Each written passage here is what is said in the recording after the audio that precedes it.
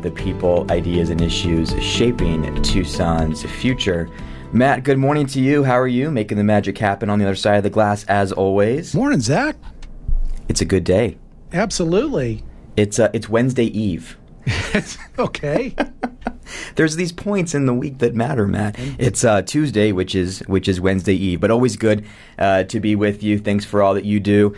Full show today. I want to jump right in because time is ticking and the topics are many. Here in just a second, Matt Salmon will be with us. He's a Republican running in the Republican primary for governor of the beautiful state of Arizona. We'll catch up with Matt here for the first time on this side of 2022. Dre Thompson will be with us at the bottom of the hour. She is the new and first ever, believe it or not, CEO of the Tucson Industrial Development Authority. So we'll talk economic development and housing, which is actually two topics we're going to talk with Matt Salmon about. So that's our show today, 520-790-2040.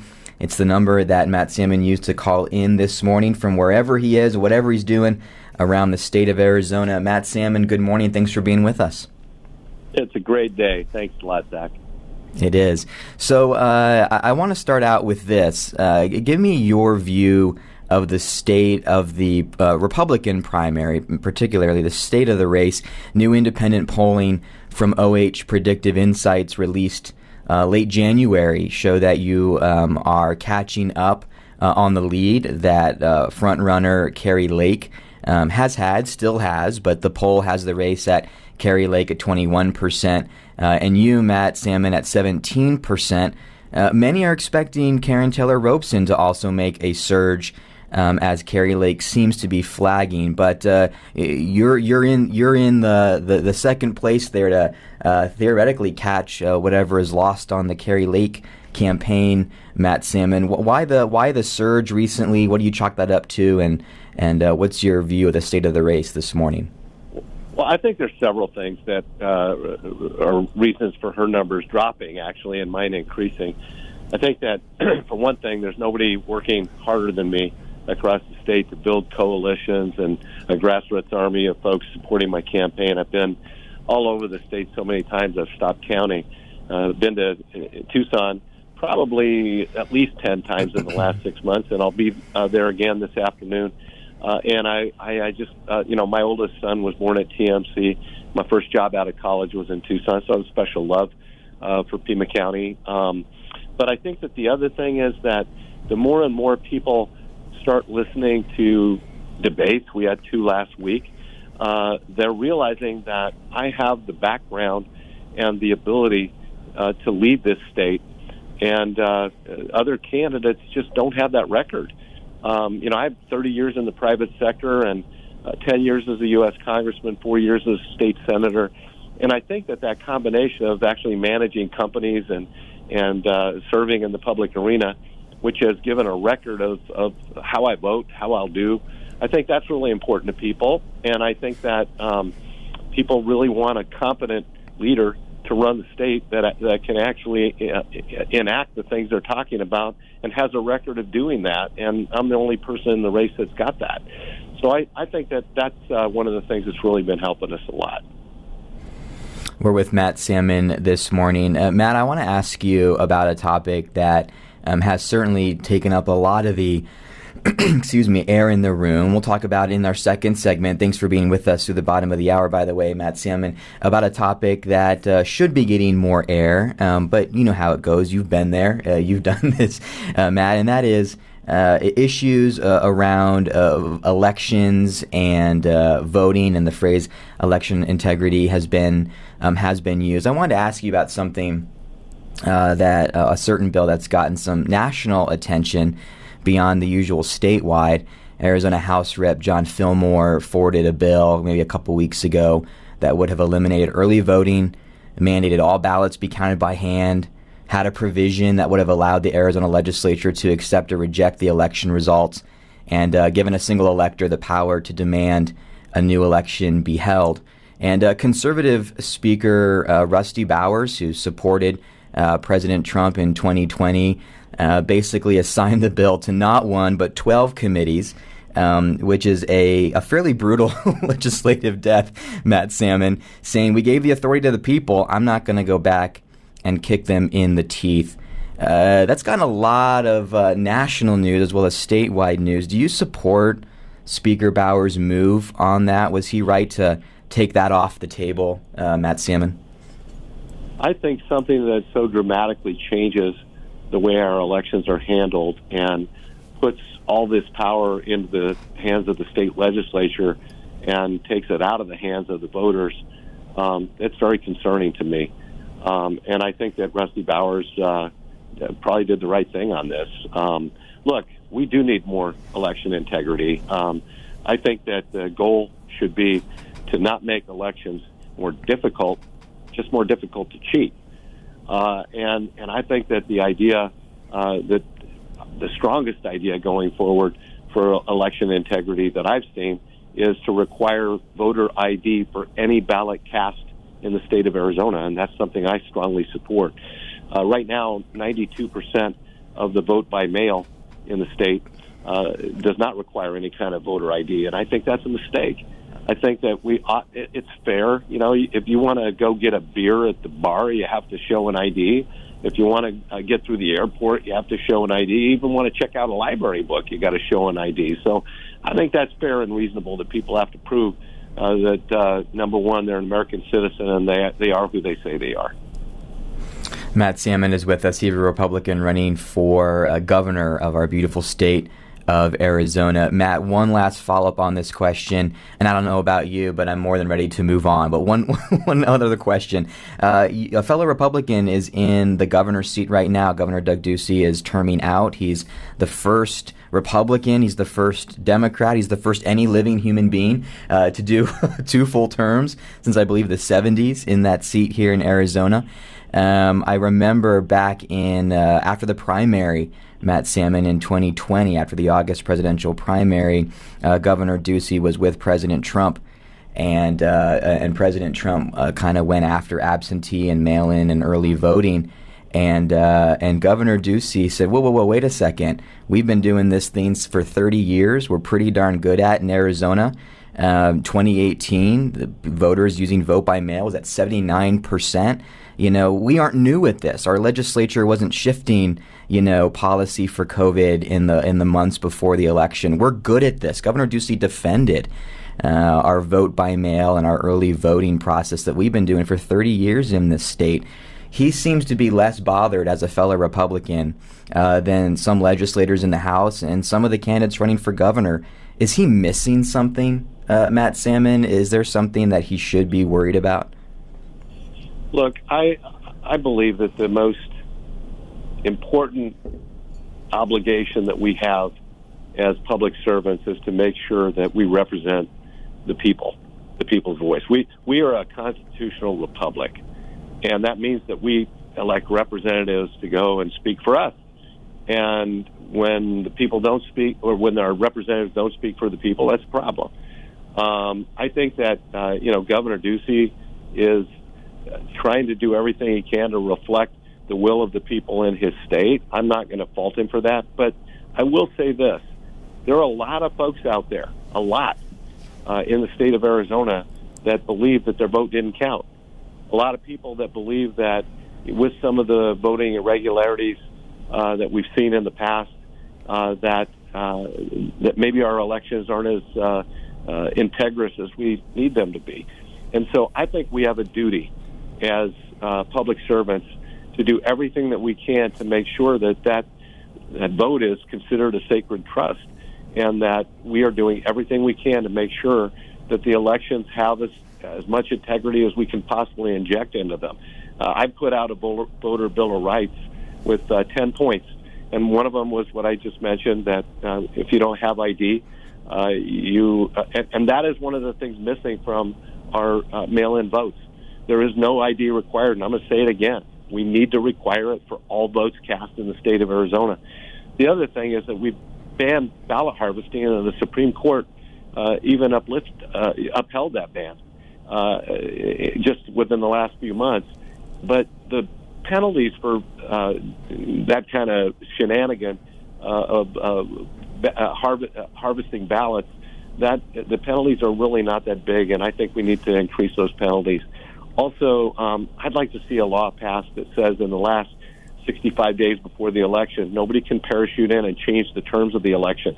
Last time, in the name of COVID, a judge came in and extended the voter registration deadlines, also mandated that voter poll watchers couldn't get too close to the ballots because of COVID. That's nonsense, and we need to make sure that our elections have as much integrity as we can possibly have, and I think that's something the voters demand and expect, and that's not a partisan issue. That's something we all ought to care about. Matt Salmon is with us this morning, Republican candidate for governor here for the state of Arizona. Matt, there was a question the media up in the Phoenix market asked Governor Ducey last week that caught my ear, and then Democratic candidate for governor Katie Hobbs tweeted about it earlier this week. I want to get your thoughts on that when we come back, and I'll tell you what that is on the other side, just to keep our listeners hanging on. We'll be right back here on Tipping Point, AM 1030, KVOI, The Voice, part 2 of our conversation with Matt Salmon when we return.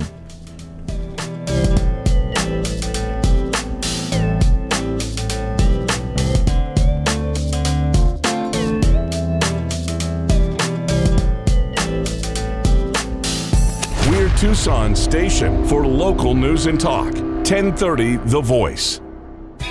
Tucson, your Tucson Museum of Art is pleased to present the Patrick Martinez Look What You Created exhibition. In his first solo museum exhibition in the American Southwest, Los Angeles-based artist Patrick Martinez explores sites of personal, civic, and cultural loss sustained over recent years in America. Opening just this month through April 24th, you can go see it in the Kasser Family Wing of Latin American Art. TucsonMuseumofArt.org to get your tickets now. Hey you, if you're like a lot of people in Tucson, you'd love to look at a new home while interest rates are still low, but you hear prices have gone up, competition is fierce, and you'd just rather avoid the hassle. I'm Kathleen Jernigan with CNC Partners, and I want to tell you that you can make the move now. Our team is one of the most successful in Greater Tucson, helping buyers get results in this hot market. Call 520-406-0233 and let us know you heard us on Tipping Point to schedule a no-strings-attached conversation to see if we can be on your team. In 1994, the University of Arizona took the bold step of acquiring an industrial park in southeastern Pima County and transforming it into a university research park. With over 25 years of success, Tech Parks Arizona continues to advance innovation. Whether it's the nearly 60 startups at the University of Arizona Center for Innovation or the new Tech Park at the Bridges currently under construction, they are integral in shaping the future of Southern Arizona. Tech Parks Arizona, moving innovation at the speed of business.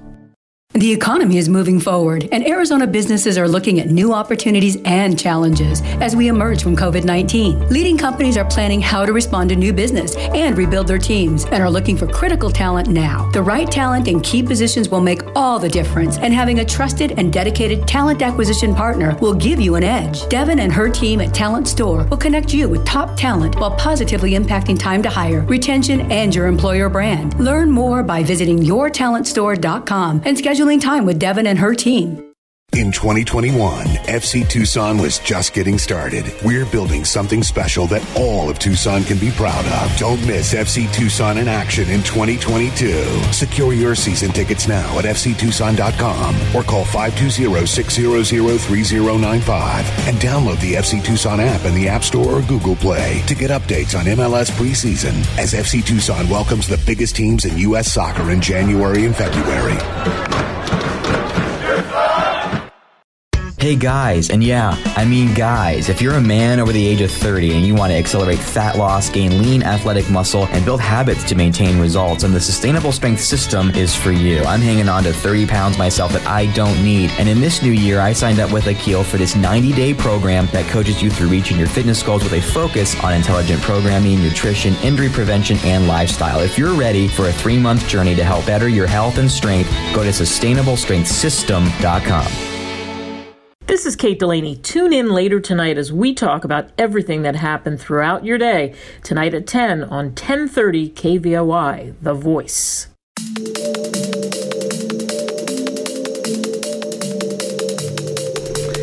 And we're back, Tucson and all of Southern Arizona. Good morning to you. We're live out of the Common Workspace studios this morning for Tipping Point with Zach Yenser. I'm your host, Zach Yenser. Daily in-depth news, conversation, and talk about the people, ideas, and issues shaping Tucson's future. We're wrapping up our conversation with Matt Salmon this morning. He's a Republican running for governor of the state of Arizona. Governor Doug Ducey is wrapping up his second term. Termed out, there will be a new face on the 9th floor here in Arizona by the end of the year. Matt, I want to jump right in. Governor Ducey was asked last week by the Phoenix media, and it really caught my ear. They said, we are seeing booming economic growth. And I've said on this show, Matt, that I think Governor Ducey was transformative for Arizona's economy.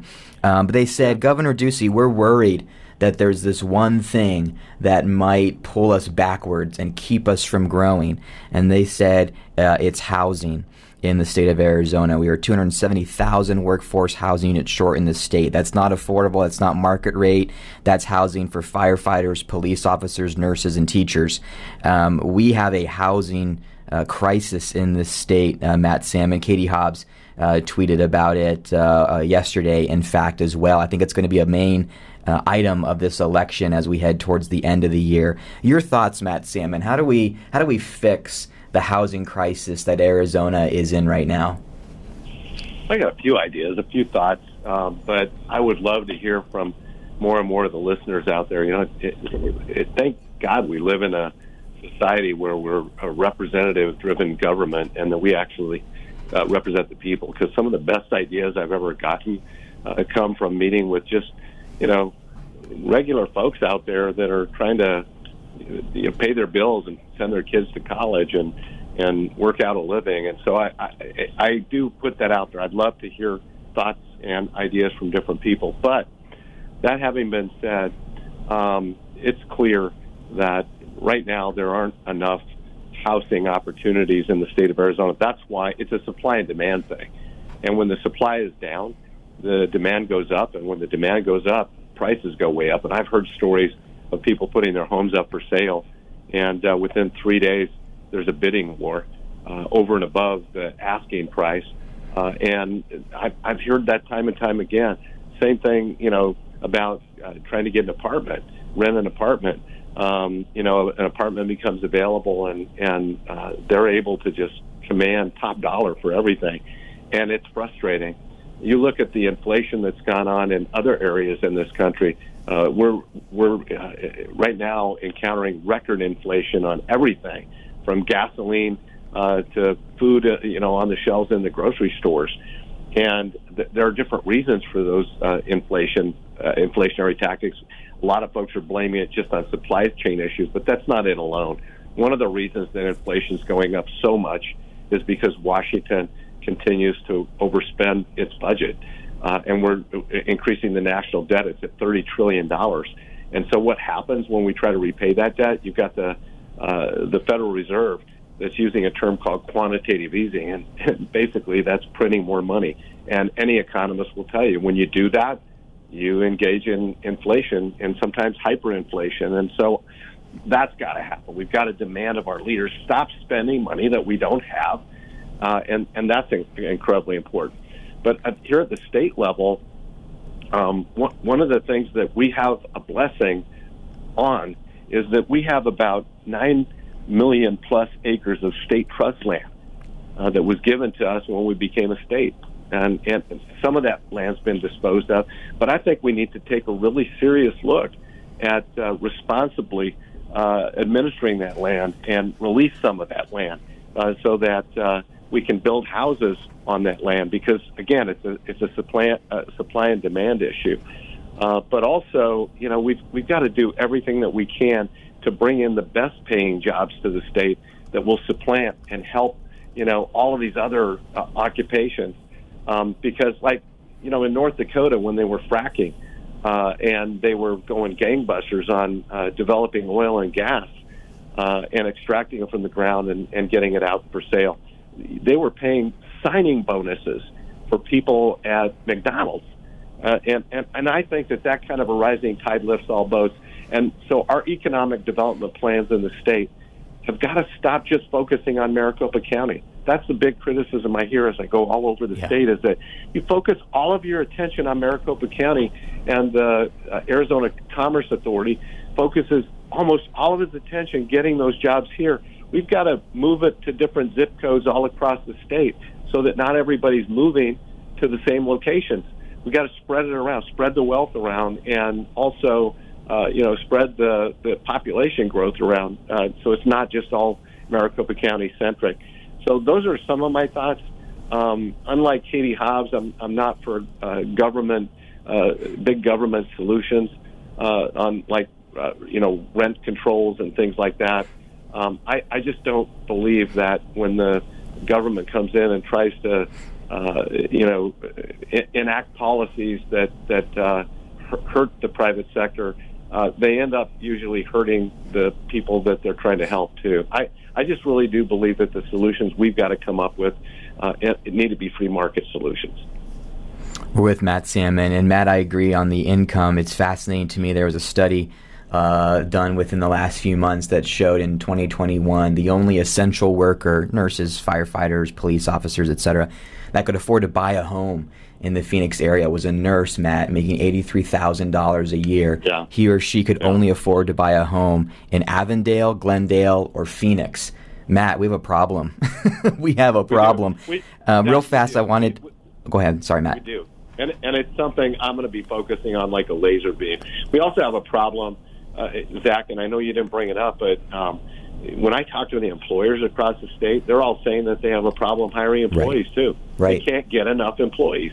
And so that's another issue that we've really got to focus on, because in Arizona, we do have some wonderful things that are going on. But I'll tell you something else, Zach. Do you know that our per capita income, when compared to some of our neighbor states, is far lower?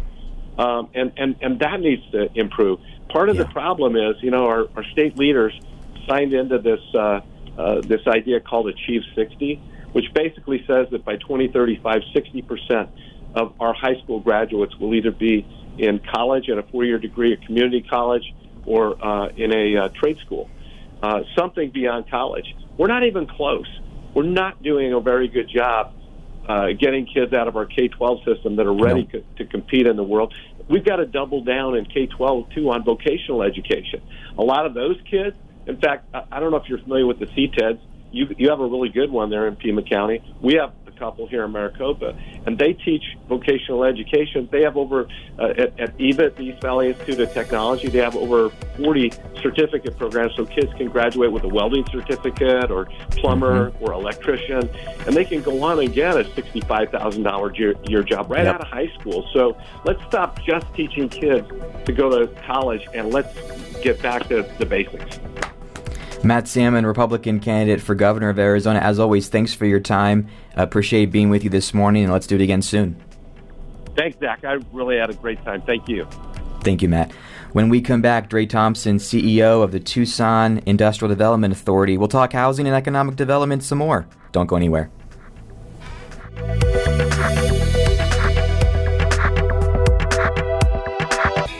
Tucson, your Tucson Museum of Art is pleased to present the Patrick Martinez Look What You Created exhibition. In his first solo museum exhibition in the American Southwest, Los Angeles-based artist Patrick Martinez explores sites of personal, civic, and cultural loss sustained over recent years in America. Opening just this month through April 24th, you can go see it in the Kasser Family Wing of Latin American Art. TucsonMuseumofArt.org to get your tickets now.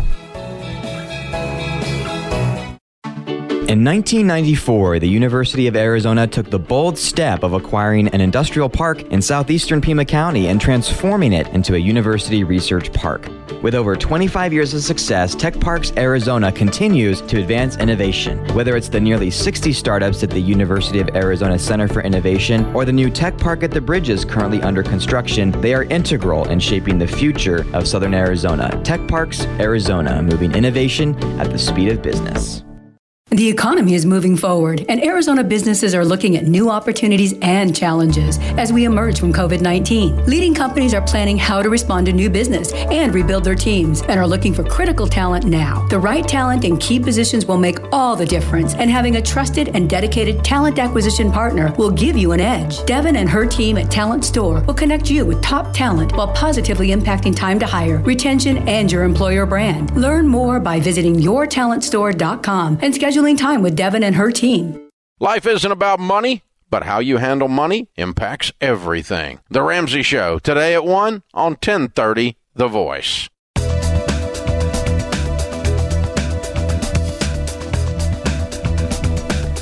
And good morning, Tucson and all of Southern Arizona. Welcome live out of the Common Workspace Studios. You're listening to Tipping Point with Zach Yenser on AM 1030 KVOI The Voice. I'm your host, Zach Yenser. Daily in-depth news, conversation, and talk about the people, ideas, and issues shaping Tucson's future. We just said goodbye to Matt Salmon, Republican running in the Republican primary to be the next governor of this state. There will be a new face on the 9th floor. Someone's going to get it. We're interviewing all of the candidates, D or R or otherwise, who want to be on the show. We're having conversations about the issues that matter to Arizonans. And accidentally, we left off talking about housing affordability. Not affordable housing, but housing affordability in the state. And it's actually a great segue to our second and final conversation of the hour with Dre Thompson, the new and first CEO of the Tucson Industrial Development Authority. Dre, good to see you. Oh, it's great to see you, Zach. I'm super excited. I was just saying before this segment, I think you're going to learn a lot of things. I am. If all of your listeners, if you were driving along and you just heard the name Tucson Industrial Development Authority and your eyes kind of glassed over, just hang in with me. By the end of this segment, everyone will be convinced this is the most fascinating quasi-governmental institute they have never heard about. And so I'm excited to kind of share that with you. Absolutely. Yeah. No, and I would love to take our first segment and just kind of set the table, as they say, on what is it, because I've heard of it. And I've obviously done a little bit of research before this, but I don't really know a lot about it. Mm-hmm. What I do know is that it's been around since the 70s. And it has been an all-volunteer board run, and the board has been appointed by whoever the mayor was at the time since the 1970s. I didn't know that you were not only the first CEO, but the first staff member, period. Dre Thompson, you've been a part of Startup Tucson for a number of years in this community. This is a startup. Oh, yes. You're in startup land. This is my 60-year-old startup right here. It's pretty exciting. So I kind of want to share with you the brand new vision. There's a brand new board that is stellar and really has exciting plans for what to do with this. But I do think that your listeners, probably very educated, very involved in Tucson, many of them probably have never heard of it either. So I kind of just want to give some typical FAQs that I get. Okay, what the heck is it? Yep. Tucson Industrial Development Authority. And so it's essentially a community development finance institute, and every single city, county, state in the whole country has one of these. In Tucson, they're called IDAs, but that could be anywhere. And actually in the state of Arizona, there's 55 IDAs. So there's Maricopa IDA, there's actually an Arizona IDA, there's a Pima IDA, tons of IDAs. And so this is actually a very important financial instrument that governments use to build infrastructure, to do long-term planning, and create access to capital. At the international level, probably everyone's heard of the World Bank or IFI. These are very similar, but they're kind of at the very local level. So that's the first. Okay, what it is. The second FAQ, it's a quasi-governmental political subdivision of the state of Arizona, and it is just like you said. The mayor appoints the board, but it is a nonprofit organization. So all of the profits are reinvested into the organization. So it's very connected with the political sphere, but it is separate and independent, and that becomes very important later. Yep. The second piece that people do get confused about is where the funds are coming from. Mm-hmm. As a financial institution, where the funds are coming from. All of the funds are self-generated. So all of the money that we have in our fund is created through our financial programs, which we can get into later. But they are actually public funds.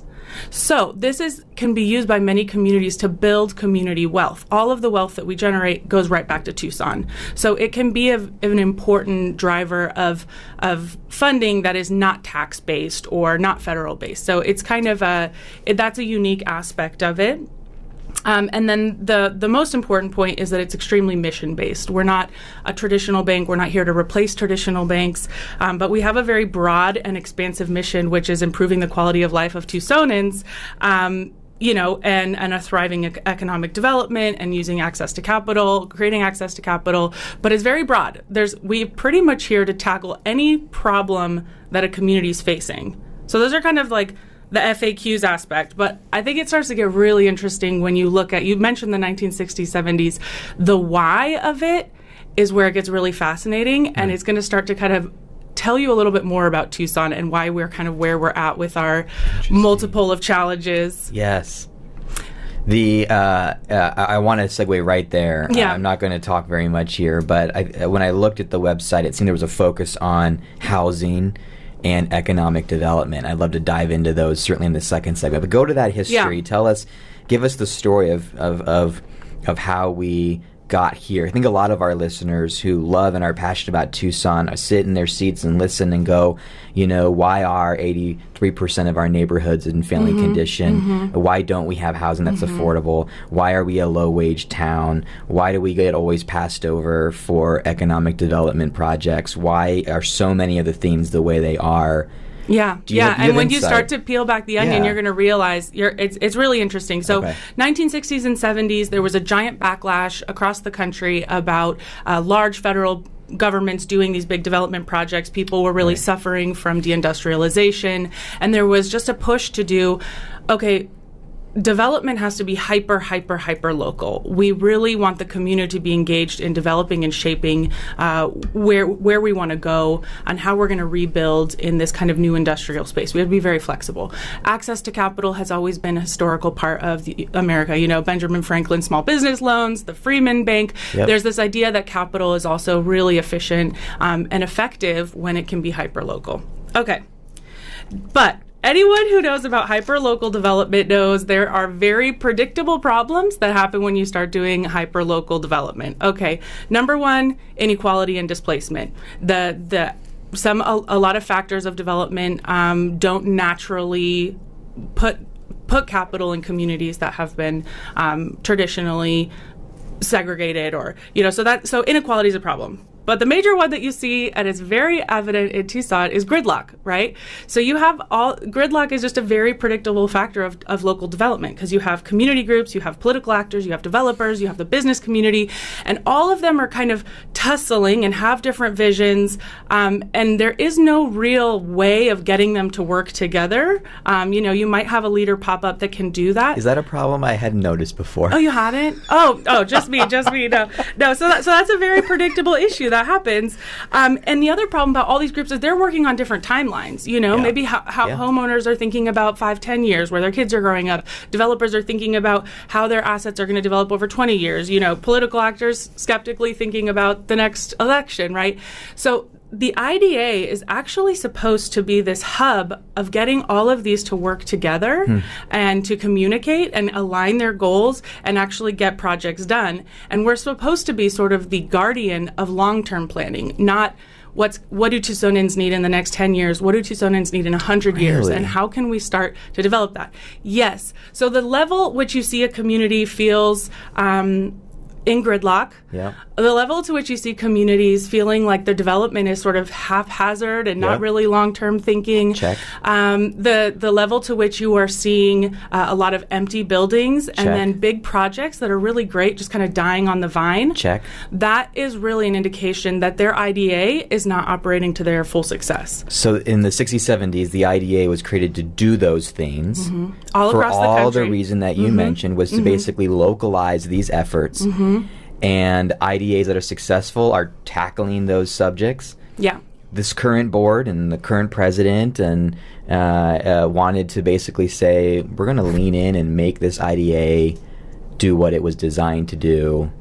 We're coming to Dre. That's what happened. That's what it is. Wow. Yeah, so I mean, that's what got me really fascinated in this. I obviously love Startup Tucson. Anyone knows me, they're like, Dre loves Startup Tucson. But this opportunity, I was just going down that same checklist as you and say, something's missing in our community. We shouldn't be having so much difficulty. There's great projects that are just not happening. Right. You have really active community members who are trying to get to work with developers. Obviously, the whole 4th Avenue Street coalition. I mean, there's all the pieces are there, but something was really missing. And so I started kind of tucking in, okay, well, let's follow the money. Let's follow the finance. Like, how are other communities getting these amazing amenities for their communities? And as you started to pull back, there's this missing link. And those are the IDAs, or they're called PBAs in other communities. But in Arizona, that is supposed to be the function of this quasi-governmental nonprofit. We're supposed to be listening to the needs of the community, listening to the needs of the developers, of the business community, and political actors, and using financial instruments to make these projects happen. And really get past that gridlock. And so it really makes sense when you think about it that this really, really critical agency within Tucson was run by, a volunteer board. And anyone who's worked on a volunteer board knows, you could accomplish great things, but it really depends on who's on it and, the bandwidth that they have. And so it was really, we were missing this integral part of how cities work and get amazing, audacious, cool projects done. Right. And it was fascinating to me, too, as we kind of wrap up this setting the table. For example, I was, in my research, I found an article written in 2003 about the IDA, and one of the guys who was on it and involved with it was a former city council member. And on one hand, you want that skill and knowledge. On the other hand, you don't want that skill and knowledge, that there needs to be, I think, the right people at the helm to kind of be that glue and to break through, if there are mindsets and approaches that are no longer working, that have gotten us to where we are but won't get us to the future, we need to kind of break through. I think they found the right person to break through, to be honest. Well, thank you. Yeah. It's really important IDAs are neutral party because the community and the developers need to feel that their perspective is being listened to, and the business community perspective and the political vision that our elected officials have. All of those need to feel that they're listened to, that they're taken seriously. And then you have to have a really creative team in the middle saying, okay, how are we going to build really powerful compromises that gets you what you want, gets you what you need, and gets Tucson the long-term investment and in industrial kind of infrastructure that we need for the long term. I love it. So table is set. We're with Dre Thompson, the first president and CEO and the only hired staff member in 60, 70 years, the Tucson IDA. You just stepped into that position the last number of weeks. When we come back, I'd love to hear your vision of what are the topics and projects that you'd like to tackle. And maybe we can talk about why we have gridlock on those certain areas. I would love to talk about economic development. I'd love to talk about housing. We'll see what we get to. This won't be our last conversation. But part 2 of today's conversation returns on the other side of a quick break here. You're listening to Tipping Point with Zach Yenser on AM 1030 KVOI, The Voice. Don't go anywhere.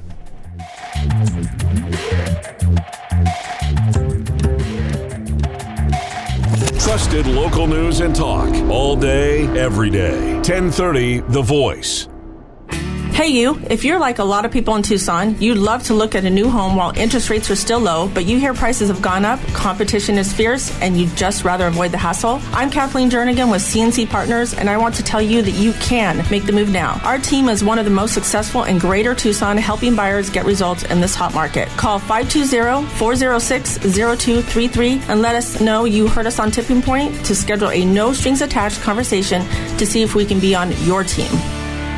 In 2021, FC Tucson was just getting started. We're building something special that all of Tucson can be proud of. Don't miss FC Tucson in action in 2022. Secure your season tickets now at fctucson.com or call 520-600-3095 and download the FC Tucson app in the App Store or Google Play to get updates on MLS preseason as FC Tucson welcomes the biggest teams in U.S. soccer in January and February. Located just 2 doors down from the Rialto Theater, Little Love Burger opened just last fall and is serving up the juiciest scratch-made hamburgers, loaded hot dogs, have ice cream milkshakes, lovable local brews, and the most addictive breakfast sandwiches. They're open Sunday, Tuesday, Wednesday, and Thursday from 9 a.m. to 9 p.m. and Friday and Saturday from 9 a.m. to 10 p.m. Follow their beat on Instagram and Facebook at Little Love Burger Tucson and mention you heard about them on Tipping Point for 15% off your next order. Impact of Southern Arizona serves 52 zip codes in Pima and Pinal counties and reinvests $2.5 million a year into the community. Join us for our Impact Expo on Tuesday, March 2nd at the Tucson Chinese Cultural Center, where we'll be bringing a national speaker along with local partners and the community together to talk about how we can help people move from just getting by in a getting ahead world to improving their life in our region. Go to impactsoaz.org for more information and to support Impact of Southern Arizona in improving lives and inspiring futures.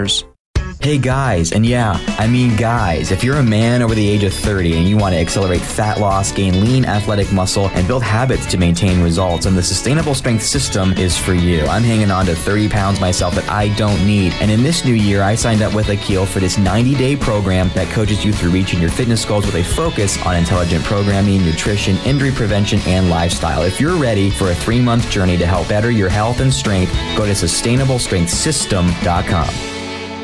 This is Bill Buckmaster, our new series, Superstars of Science, today during the noon hour on 1030, Tucson's Voice for Trusted News Talk.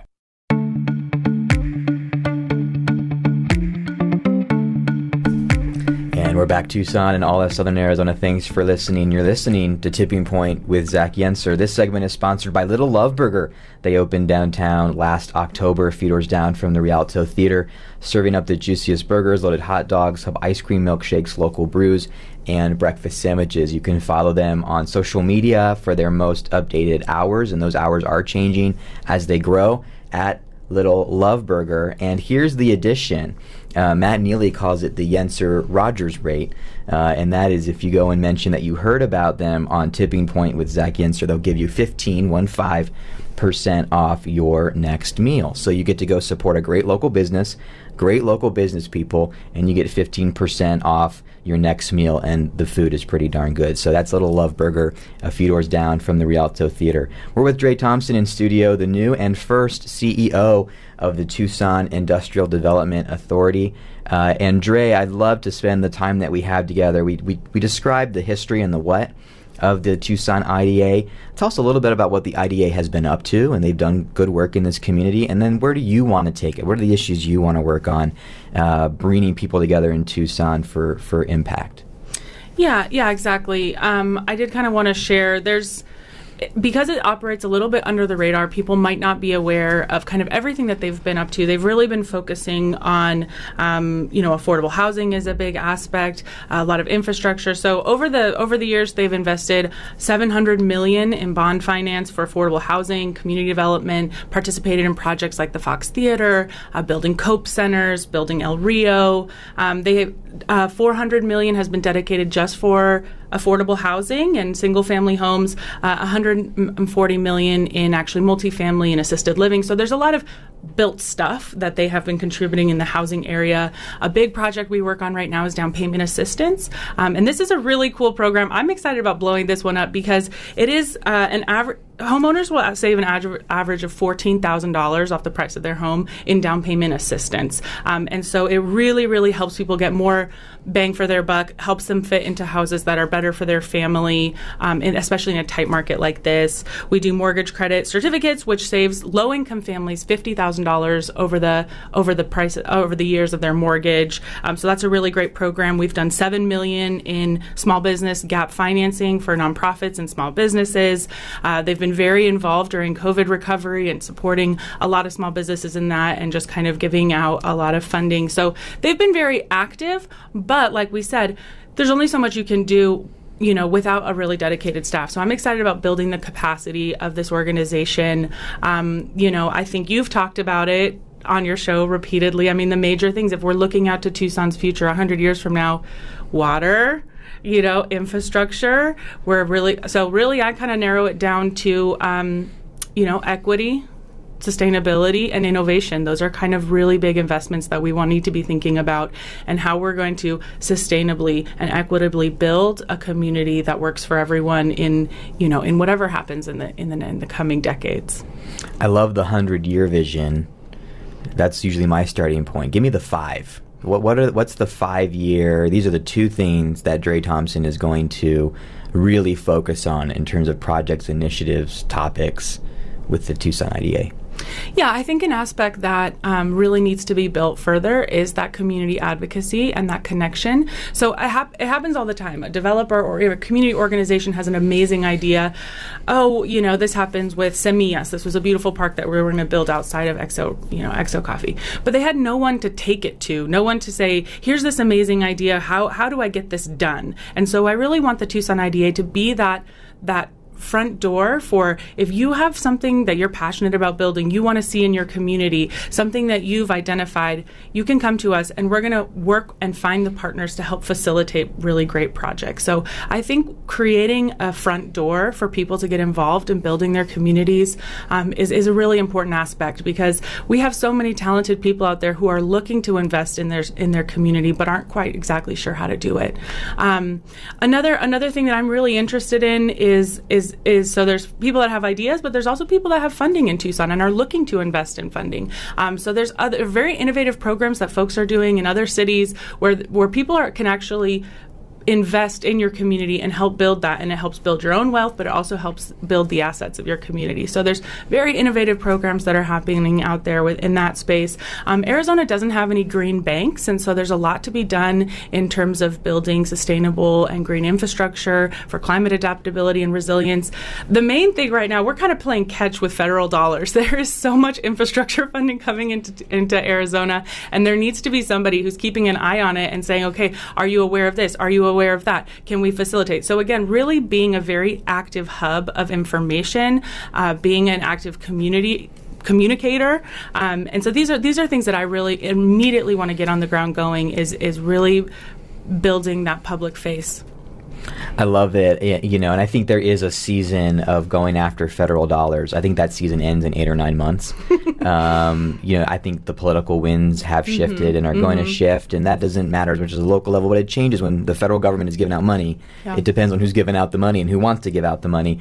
My concern is that I've always been frustrated that Tucson doesn't seem to have the gas in the tank to create its own wealth. And I think cities that understand how to home grow dollars are going to be successful no matter what. And we got to go after the federal dollars now. But if that's the only strategy, we're going to be in a world of hurt. And we're going to keep losing to the other 6 metros in our community who have seen better recovery from COVID. This is what excites me about what you're doing, is I think there's a real engine for home growing dollars to solve problems. And it's not a mindset that I think this community has had for a long time. That's just my opinion. No, I think that's really great. And actually the board has done, over the past few years, done a pretty good job of building our war chest. I mean, really, the Tucson IDA is kind of Tucson's war chest. It is self-generated funds that are not from tax bases, that are used just to invest in really exciting projects. And obviously, I mean, the main thing, we need more roofs. We need housing. Like, we just need more housing. And so that's obviously... Lots. But yes. The hole is 20 feet deep right now. Yeah, and it's been really interesting kind of working with City Council. Every single one of the members is taking a very holistic view to what housing needs to get accomplished, and this understanding that we have workforce housing, we have affordable housing. There's just a lot of housing needs, and we just need to kind of build. So as we're building, making sure that we are thinking about equity and sustainability in that, so that we are having that long-term view. What you don't want is a rush to build homes that are not really going to be well suited for the future and are not really going to be a great investment for the families that live in them. Something that you made me think about as an example, there was a piece in the Arizona Republic last week that talked about how there were 30 apartment projects shelved, said no to, in the Phoenix area. To now a point, I know now I'm talking about housing, and I told you this before, where the only essential worker who could afford to buy a home in Phoenix last year was a nurse making $83,000 a year, and they could only buy in Avondale, Glendale, and Phoenix. Yeah. When you have a middle class that cannot afford housing because communities constantly say no, there is a what kind of housing that's important, but the supply is important too. And local municipalities have a hard time saying yes. If you're a community organizer in housing, the most annoying phrase to you is it doesn't pencil out, right? Like that's the most irritating phrase because, hey, this housing needs to be built. We have the space. Like, please build affordable housing here. Well, it doesn't pencil out. There's a real frustration, but that is a real thing. Like 100%. No one would expect a store to just give away its produce or like there is. Well, not no one, but yes, Dre. Yes. I mean, the idea is that so you have to find a way to make it work, and that's really what the IDA does. Yes. The IDA makes projects that wouldn't otherwise really pencil out. Makes them work so they can get done. Gap financing. Yes. Yeah. And a lot of the work, I'm very passionate about grassroots organizing, making sure the community has a voice. Before you even hire the architect, build all the plans, you're double checking with the community. Is this what you want? And are you going to support it so that we don't waste any money down the road with NIMBYism, And so I think Tucson's ready and ripe for that with organizations like YIMBY, Yes in My Backyard, and different coalitions that are really kind of coming together. But they need a person to interface with them, the developers and the city. And we really hope to be that interface. Dre Thompson, I could do this for another hour. I hope this isn't our last conversation. Definitely not. The music is starting. I can hear it. Matt is about to push the button. So let's push pause there. If people want to find out more about the IDA or find out more about you and get to know you, where can people do that?